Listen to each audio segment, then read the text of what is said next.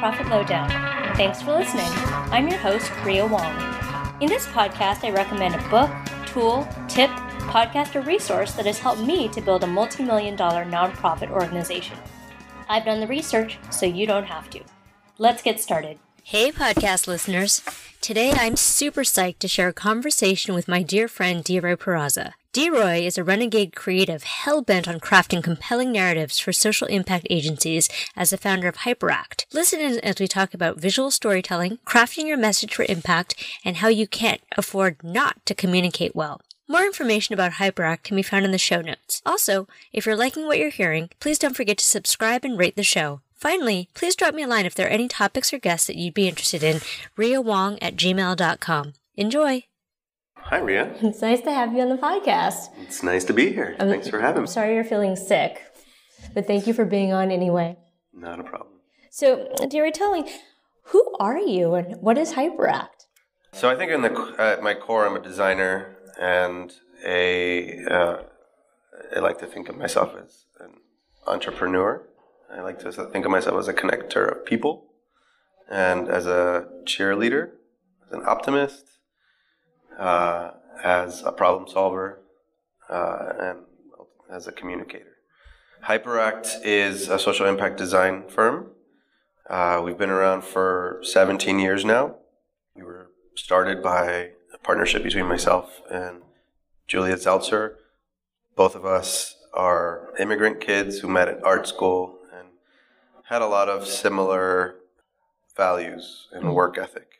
And out of that sort of mutual respect and out of our shared feeling that we were very lucky to have opportunities that our parents fought very hard for and that this country provided us, we've steered our studio to really focus on creating opportunity and equity so that all Americans and all people who live in this country have the opportunities that we have, because that isn't the case. That is so beautiful. So you anticipated my next question, which is why the social impact space.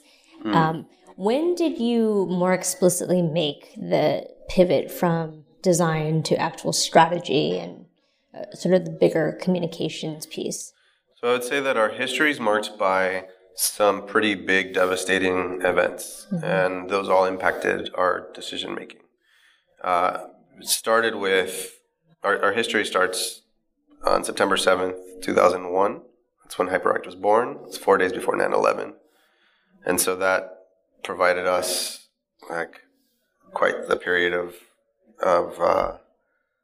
soul searching and time to think about what we were doing with ourselves and how to sort of begin a business. We were both 22 or 23 at the time. And so off we went, neither one of us being design majors. We were both illustration majors, neither one of us having a business degree. And so we learned how to try to run a design business. Around 2008, after trying a lot of different things and learning a lot of hard lessons, two things were happening.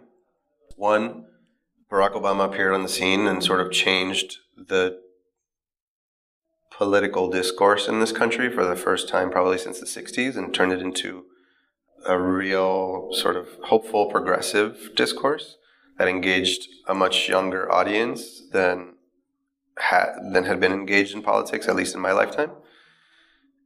And the Great Recession was happening, which affected us almost like from an economic standpoint, affected us as badly as 9/11 did, because for half a year, nobody was paying, nobody was calling, and we were in the red.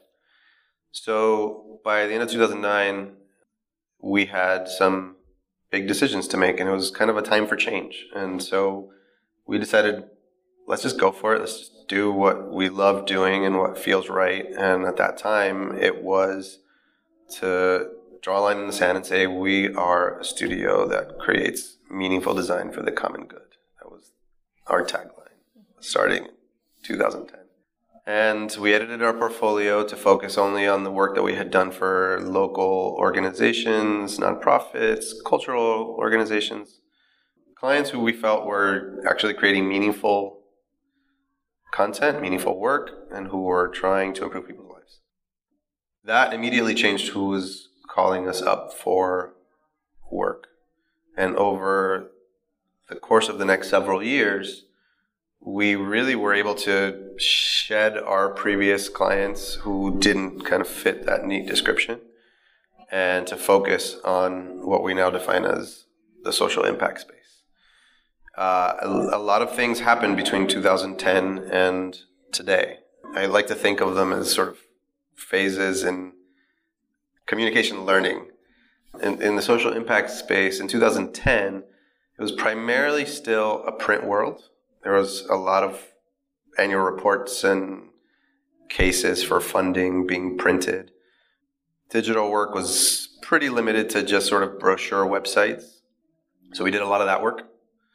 Around 2013, 2014, the space started for the first time really thinking about shifting funds from print to the digital space and thinking more about digital storytelling instead of, or at least digital reports instead of print reports. Right. That first wave was very much taking print thinking and putting it online. But it was significant because for the first time they were trusting that the digital space allowed them to reach a much broader audience, a different kind of audience that wasn't just like their funders or practitioners or their stakeholders. It was the general public. Now, let me ask you a question, because it sounds like you found a lot of success in really clarifying and specifying your mission and your purpose. And I'm wondering, is that a thing that you also help your clients to do? Yeah, I mean, that's one of the core things that we help our clients to do. At the beginning of every branding exercise, before we as designers can translate any organization's DNA into a visual identity, we need to know what that DNA is. And that DNA needs to be consistent, concise, and everybody needs to agree with it. Often what we find is that the process of branding is more about the process of building bridges of communication within organizations. We work with different kinds of organizations, some very big with a lot of departments and people leading those departments, some very small with very impassioned people who have more autonomy in decision making. Some are very top down, some are very egalitarian and consensus based. And they all require different approaches to sort of manage the process of decision making. So a lot of what we actually do, you never see in the final product because it's that important internal process of getting everybody in the room, getting them to think together, getting them to express what their organization is about, what they strive for, what their goals are, why they do what they do, and getting them to say that in a brief statement.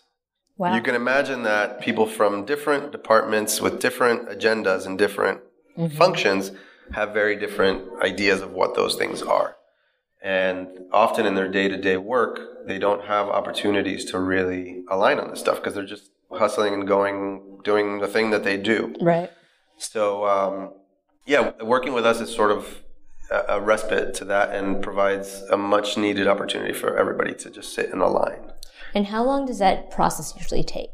It depends on the scale of the client and the number of stakeholders, but typically a rebranding process, which involves everything from that alignment, then positioning work, messaging work, mission, vision, values work, the visual identity, and ultimately the organization's website, which is everybody's primary showcase of their brand. It's like a 6 to 9 month process. Wow. What are the elements of good visual storytelling that our listeners can start to think about in their own content? There's been quite the renaissance of visual storytelling over the last few years, in large part due to the kinds of interactive stories that we see the news media create. Publications like the New York Times, the Guardian, the Washington Post. What makes a good story is being able to create a personal connection to human beings and their narrative. So, often organizations come from a very policy wonk perspective. They speak in jargon that's not very accessible. It's very kind of insider baseball. And that stuff turns people off. That is for practitioners and for insiders, but it's not going to get you outside of your domain. Right. So it's really about humanizing the storytelling and showing how it can apply to real people's lives, how it can affect real people's lives. And that means that the language needs to be general public facing, right. plain English. Yeah. It needs to be a little bit more casual and relatable. It needs it needs to be accompanied by visuals that are compelling, either because you can connect very directly to the subjects of the story, or to the places where the stories take place, or to the effects of what's happening in the story. They need to really place you in the story. Yeah. So the production value of media that accompanies the story is really important. You're actually hitting on a pet peeve of mine, which I think nonprofit websites in general are not great, and bad photography in particular really it pains me because it's not that expensive to get good photography. Yeah, I think there's this kind of misconception that anything good costs prohibitive amounts of money, and I mean, I guess in that can be true in some ways, but for photography, illustration, even video these days, it's really not that much more expensive to hire a photographer, to hire a videographer, than it is to buy stock photography. And stock photography is terrible. It's not real, and it feels immediately... Yeah, I mean, the audience is sophisticated. It's not, they can sniff that out. Right. And it's critical in the organizations that are focused on affecting change in real people's lives to reflect the people whose lives are trying to impact in a legitimate, authentic way, not like some stand-in stock person for. You bring up an interesting point, because I felt like your work has always been very intelligent, in the sense that you don't assume that the people reading it are, for lack of a better term, idiots. I think your respect for the intelligence of your readers and people consuming the content is something that really has set you apart as an agency. Making communication accessible doesn't mean like dumbing it down to first grade level. It means just speaking in human, more casual terms. I like to kind of frame Hyperact as sort of the NPR of the design world. We're not gonna treat you like a baby, but we are going to try to give you as much background information as possible, try to contextualize data and relate it to real stories, and sort of help you fill in the blanks along the way. I think that one of the challenges of nonprofit is to understand how to best tell their story, and some are data-driven and some are more narrative-driven. And I'm wondering, do you think that that's the dichotomy? And if so, what is the balance between the two? It's funny. So we describe digital storytelling pieces as data-supported, narrative-driven, and we describe data visualization as narrative-supported, data-driven. So it's really just about like kind of how we balance which one we sort of play up more, but they both are present in both. And data visualization is sort of a broad term, which can scare people because it sounds complicated. But in real terms, for most organizations, data visualization means like simple graphics that deliver high impact numbers. Things like there's 70% of the population of inmates right now is black versus 30% white, whereas 30 years ago it was the reverse. That helps you see how things have changed over the last 30 years. It's just a simple fact. Right. That kind of thing is used often by organizations as social media fodder. It's used to just kind of illustrate points along the stream of a narrative. And so that's how we use it more in digital storytelling. It's just really simple illustrations of data as they relate to a story. Whereas when we're thinking of a data-driven piece, it's more of an exploration tool that is, usually a pretty intense data set that's hard to parse when you look at it in spreadsheet form and hard to draw any meaning from. And we are trying to design a user interface that allows you to draw meaning from it and to be able to connect that meaning to stories. So the best example I think that we've created is the Refugee Project, which is a project that we created in 2014 and we have evolved every year since then. It's an atlas of forced human migration using the UN Refugee Agency's data, which is very granular. It's an accounting for every refugee leaving their origin country and arriving in an asylum country. And so being able to see the big picture, see over time, over the last 45 years, where have the largest migrations of refugees come from, where have they gone, and then on top of that, what has caused them, allows you to really dig in and explore that. If you just show the numbers, they're just numbers. If you add on top of the numbers the layer of what has happened politically, what religious persecution happened, what post-colonial craziness happened, like all of that helps you understand why the numbers are what they are. Let's say I'm a small to medium-sized-ish nonprofit with an incredibly limited budget for, or perhaps no budget for communication. What are the easy things that I could do right now to make my communication better, assuming I couldn't afford HyperAct's services? I have some pretty actionable, simple steps. First of all, I would say that an organization starting out, a small organization, shouldn't try to afford HyperAct. Right.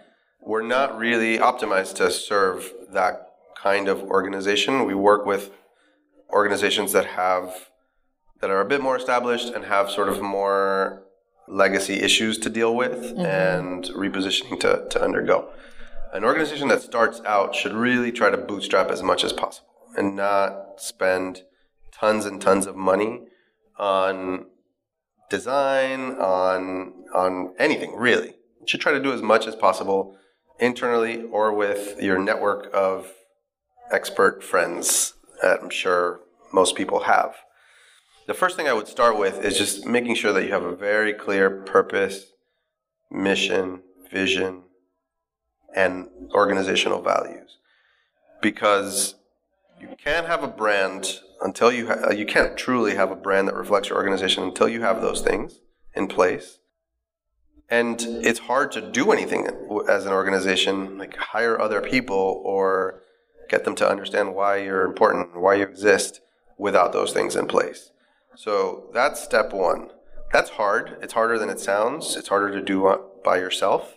It's often a lot easier to work with an outside partner to help you through that process. I suggest when starting to start with just smart friends who can be a sounding board, because all you really need is a sounding board. As it gets more complicated and more people are involved and there's more sort of untangling that needs to happen, then you need more experienced partners to help with that facilitation process, which is the work that we try to do. But I think initially you just need a good sounding board and you need to just capture that. Then when it comes to capturing that in design, the two pieces of advice I would give are to keep it super simple and to not try to over-design. Use existing tools like Squarespace and Canva. Canva. There's a ton of stuff now. Those are great tools to start lean and to just get something up and running. The most important thing is to just get something up quick. Iterate on it, have people react to it, learn, and keep sort of iterating and building. Start there and don't over-design it. Don't feel like you need to have like a perfect logo. I would suggest just keeping it simple typography. Pick a nice simple font and go. Of course, if you have a friend in the family or a friend who, a designer in the family or a friend who's a designer who can help initially, that's great as well. If you're a small organization, you shouldn't be investing tons and tons of money on this stuff yet. I think that's a good point, because I think a lot of people tend to overthink it with the idea that if we do this one thing, this one decision, it's going to lock us in forever and ever, because we're going to be like Nike. Right. Which, I think it's... Organizations can evolve, you can pivot, you can reposition. There are enough tools out there to create a clean, simple, base level presence that inspires trust, which is all that you're trying to do when you're creating a brand. It's all about inspiring trust and credibility. Mm-hmm. Beyond that, what really counts is what your organization actually does. Are you actually doing the thing you say? Doing the thing that you're doing? Yeah. Is the organization fulfilling its promise? Is it evolving? Is it changing? Once that stuff starts happening and there's actual rich content there, rich ideas to think about, then you have to start thinking about sort of next level communication. Sounds like get something up, be thoughtful about it, but don't overthink it and get something up and going. One question I have for you is, I think a lot of executive directors, and particularly founders, get very attached to certain things, or the way that they talk about their program, and everything is important. How do you get them to shoot the unicorns? That's inevitable when it's your baby. It happens to us. We're working on our site right now, and we've been futzing with words endlessly because it has to be perfect. That's why it's important to work with an outside sounding board who just, helps you just pull the Band-Aid off real quick and helps you make quick decisions and just go. I would say to try to give yourself deadlines and to try to commit to getting things done by a certain time and just putting them down, letting them sit for a little bit, letting people react to it, and then coming back to it and evolving. If you're constantly always changing everything and you never settle and you never launch it because of that, then you're shooting yourself in the foot. And can we just reiterate the point about simple is better? Because so often I read mission statements and they're so broad and they're so grandiose and they're so complicated that I couldn't tell you exactly what they think. I think. Yeah. So a couple things. It's a lot like when you meet somebody who is trying so hard to impress you that they're just using all these words nobody knows what they mean, and you just, all you perceive from that person is that they're really insecure and they're trying real hard to impress you. People that are truly impressive don't feel like they're trying to impress you. It just kind of comes through effortlessly. And I think that's the same thing that applies to brands. There are so many jargony words in this space. We actually created a generator of random jargony words because there's just so many of them. I'm sure I've heard them all in all sorts of combinations. It's called social good ipsum. That's so funny. I'll link to that in the show notes. Yeah, it's really fun, actually. We use it for dummy presentations, and clients are like, wait, did I give you that copy? Oh, wait, that doesn't make sense. But yeah, it's just often easier to keep it as simple as possible. Don't overthink it. And what would you say about organizations that think of themselves as dual mission organizations? I have yet to find one that does that successfully. Okay. I feel like there are organizations that have sort of we do X, Y, and Z, but it's all around sort of the same sort of core mission. And I feel like, that's okay. Tell me about some of your pet peeves when you see nonprofit communications. My biggest pet peeve is that I find it's this idea of overcomplicating things and landing on a homepage and not really knowing what the organization does, because they try to say they do so many things and they go such a roundabout way of saying it that you don't know what they stand for and what they're ultimately after. And the reality is most people are going to land on your homepage, are going to be there for 30 seconds, and they need to immediately take away some kind of feeling about, some kind of impression about your organization.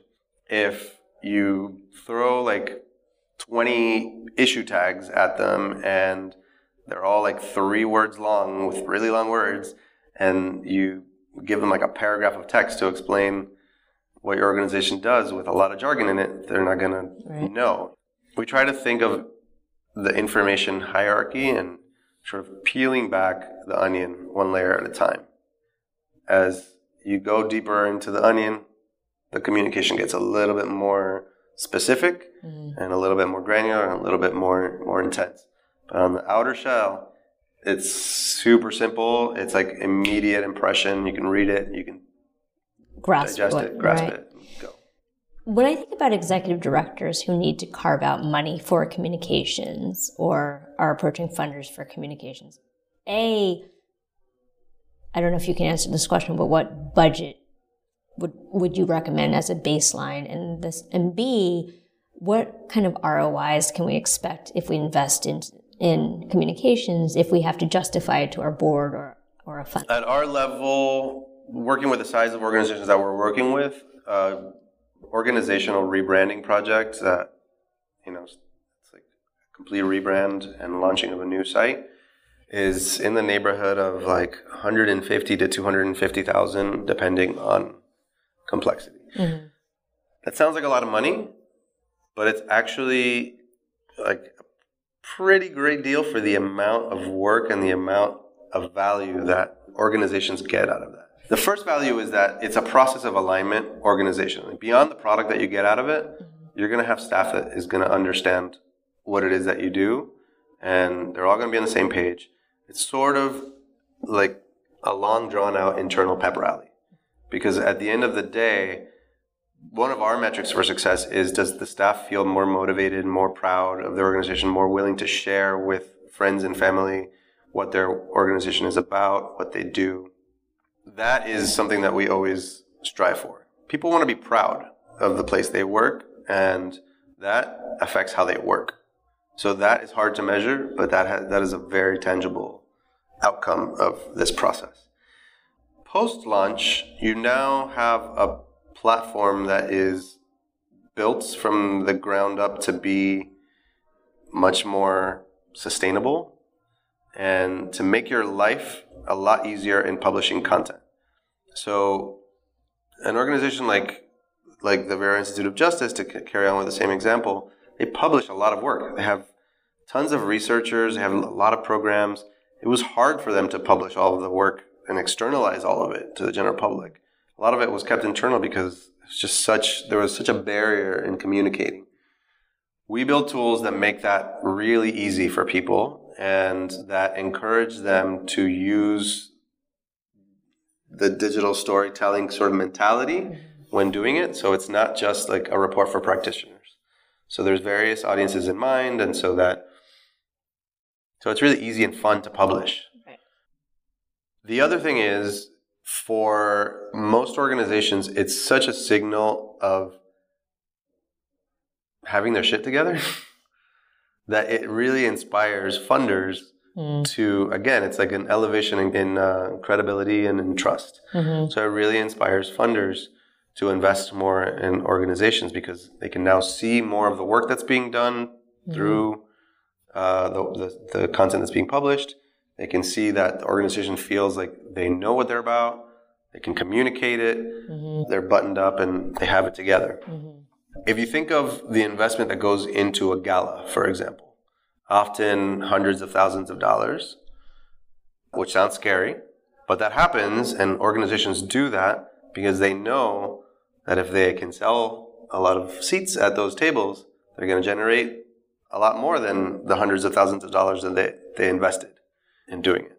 And that is for one event that happens on one day.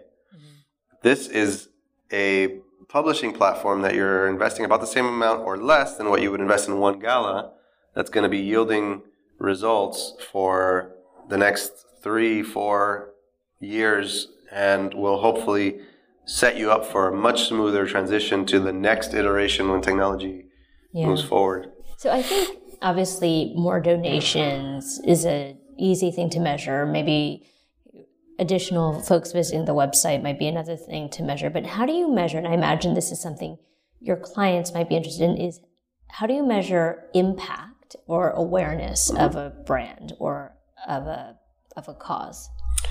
I mean, there's a lot of sort of hard metrics that, things like on a website, not just the number of visitors, but how much time they're spending on the site, how much time different types of content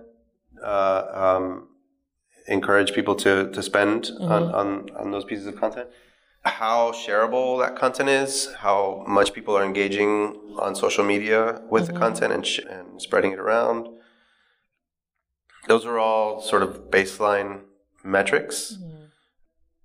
Beyond donations, there's also a lot of organizations use endorsements from well-known personalities, either celebrities or politicians or social media figures. They're much more likely to want to partner with somebody who has a very strong presence. The impact thing is a kind of a hard thing to answer beyond that. A lot of our of our impact measurements are qualitative, asking clients for anecdotes. How has your experience changed since you launched this new website? What new things have happened that wouldn't have happened before? And those range from new opportunities that happen externally, new partnerships, to internal. For example, one of the things that we often see is from an HR perspective that we have increases in, like doubling, tripling the number of people applying to work at organizations just because of the fact that people can understand what the organization stands for. They get a better sense for the culture, for the impact the organization has. So honestly, that's worth $100,000 right there. Yeah, that's huge. That one thing. I mean, we talk so much about the tight labor market nationally, but certainly within the nonprofit field. Attracting talent, yeah. And often, after the homepage, and for most organizations, the page that gets the most traffic on their site is the careers page. Interesting. It's very rare that that's not the case because, those are the people who are most motivated to really dig deep and spend time on the site. So if you can make an impression there versus the, field of peers, you're going to get the, best talent to be interested in working in your organization. That's priceless. Is there anything we haven't covered that you wanted to talk about? I think a couple of the things that we are thinking about as thought partners to our clients. I mentioned that the world of communication in the social impact space sort of goes through a constant evolution. I think right now we're very deep in the digital storytelling phase of things, especially because most organizations are progressive and they're having to re-explain why their issues are important and why they matter and what truth is versus falsehood and etc. So there's a lot of digital storytelling. It's very conducive to that. I think moving forward, the next wave is going to involve a lot more digital products that allow users, people who interact with an organization's site, to actually perform tasks, to use sites to their benefit, not just for passively consuming information. Things like, for example, we've been doing a lot of toolkits for facilitation methods, for example, which is essentially an online curriculum for the social change world. Being able to quickly access and navigate that and use it when you need it. That gives users a reason to come back over and over again and rely on you as an organization as a provider of tools, as a sort of thought partner in a different way than just as an organization who's telling me what they think and how they think things should change. It's interesting because when you use digital products, my mind went to apps, and the world in which we might be able to enable people to carry on the mission of the organization through. Yeah, it's a pretty broad. So some organizations are using it for community organizing. It's really it's a pretty broad application to the idea of a digital product. Community organizing is definitely one of them. Campaign and action platforms is another that we're seeing a lot of, like ways to bring together partners working in the same field, working towards similar goals, and sort of building on the audience reach of all of the partners together in one central hub. That kind of thing is we're seeing a lot of as well. Last question I have for you is, it seems to me that, again, broad generalization, but the nonprofit sector really lags behind the for-profit sector with respect to investment in communication. And yet, from a cultural standpoint, I think there's such an opportunity for us to be so much more innovative and bold than a corporate persona. So why are we so hesitant to set the pace when it comes to edgy and innovative communication? Because, I mean, it's simple, right? It comes down to money and aversion to risk. The nonprofit space, the social impact space in general, tends to be very, very careful with where they put their dollars. And from an optics perspective, it needs to look like the vast majority of the dollars are going to programming. If organization spends drastic amounts of money on tech innovation, it's still hard to justify in the space. So what tends to happen is, yes, the space is maybe a few years behind the general public, but what happens isn't just a direct adaptation of whatever the corporate world is doing. It's sort of a reinterpretation and re-engineering to fit the needs of the space. It's not just like a sort of copycat thing. It's actually, I find it really interesting because often it's taking services or products that have cost millions of dollars in the corporate space to develop and figuring out how to do them for a fraction of the cost at a scale that's still yielding value.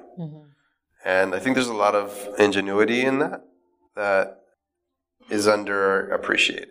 Who do you think is doing really exciting work in this field? Like, if my listeners wanted to look at a couple of website examples, where could they go, Deroy? Okay, so two of my favorite clients, I think, have embraced the forward-leaning edge of digital communications are Brooklyn Defender Services, who we've developed a platform called In Defense of for, and it's sort of a storytelling and action hub for the criminal justice system, built around criminal justice reform from the point of view of public defenders. What's cool about it is that there is a very intentional use of the arts as a way to bridge a cultural divide that's often there when talking about heavy, deep issues like criminal justice. Much in the same way that a film like 13 does, where they make like a complicated subject understandable and, really personable through just the media of filmmaking. In Defense of presents issues through animation, through short explainer videos, through visualizations, and through really casual, non-jargony writing. I think it's a really sort of passionate way of bringing together all of those elements. The Vera Institute of Justice, I think, has also done a great job of embracing digital storytelling in a sort of interesting range that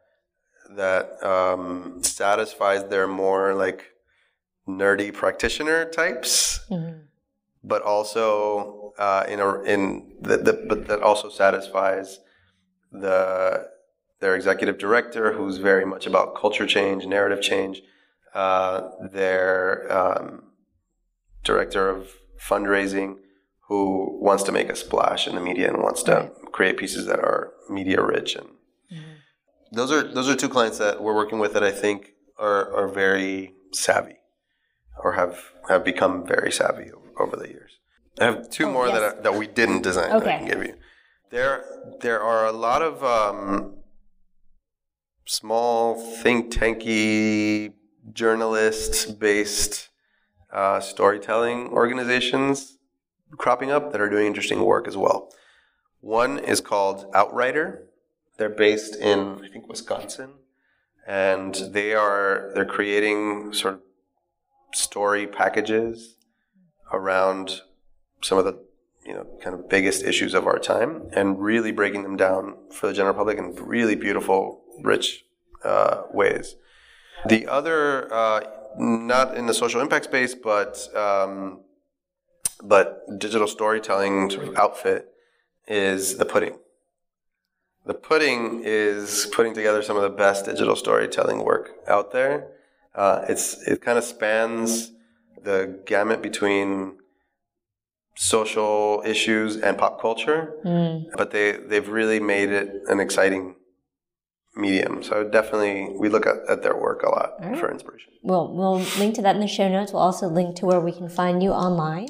Cool. And put your email address there. But thank you so much, T-Rock. My pleasure. This is fun. Thanks for having me.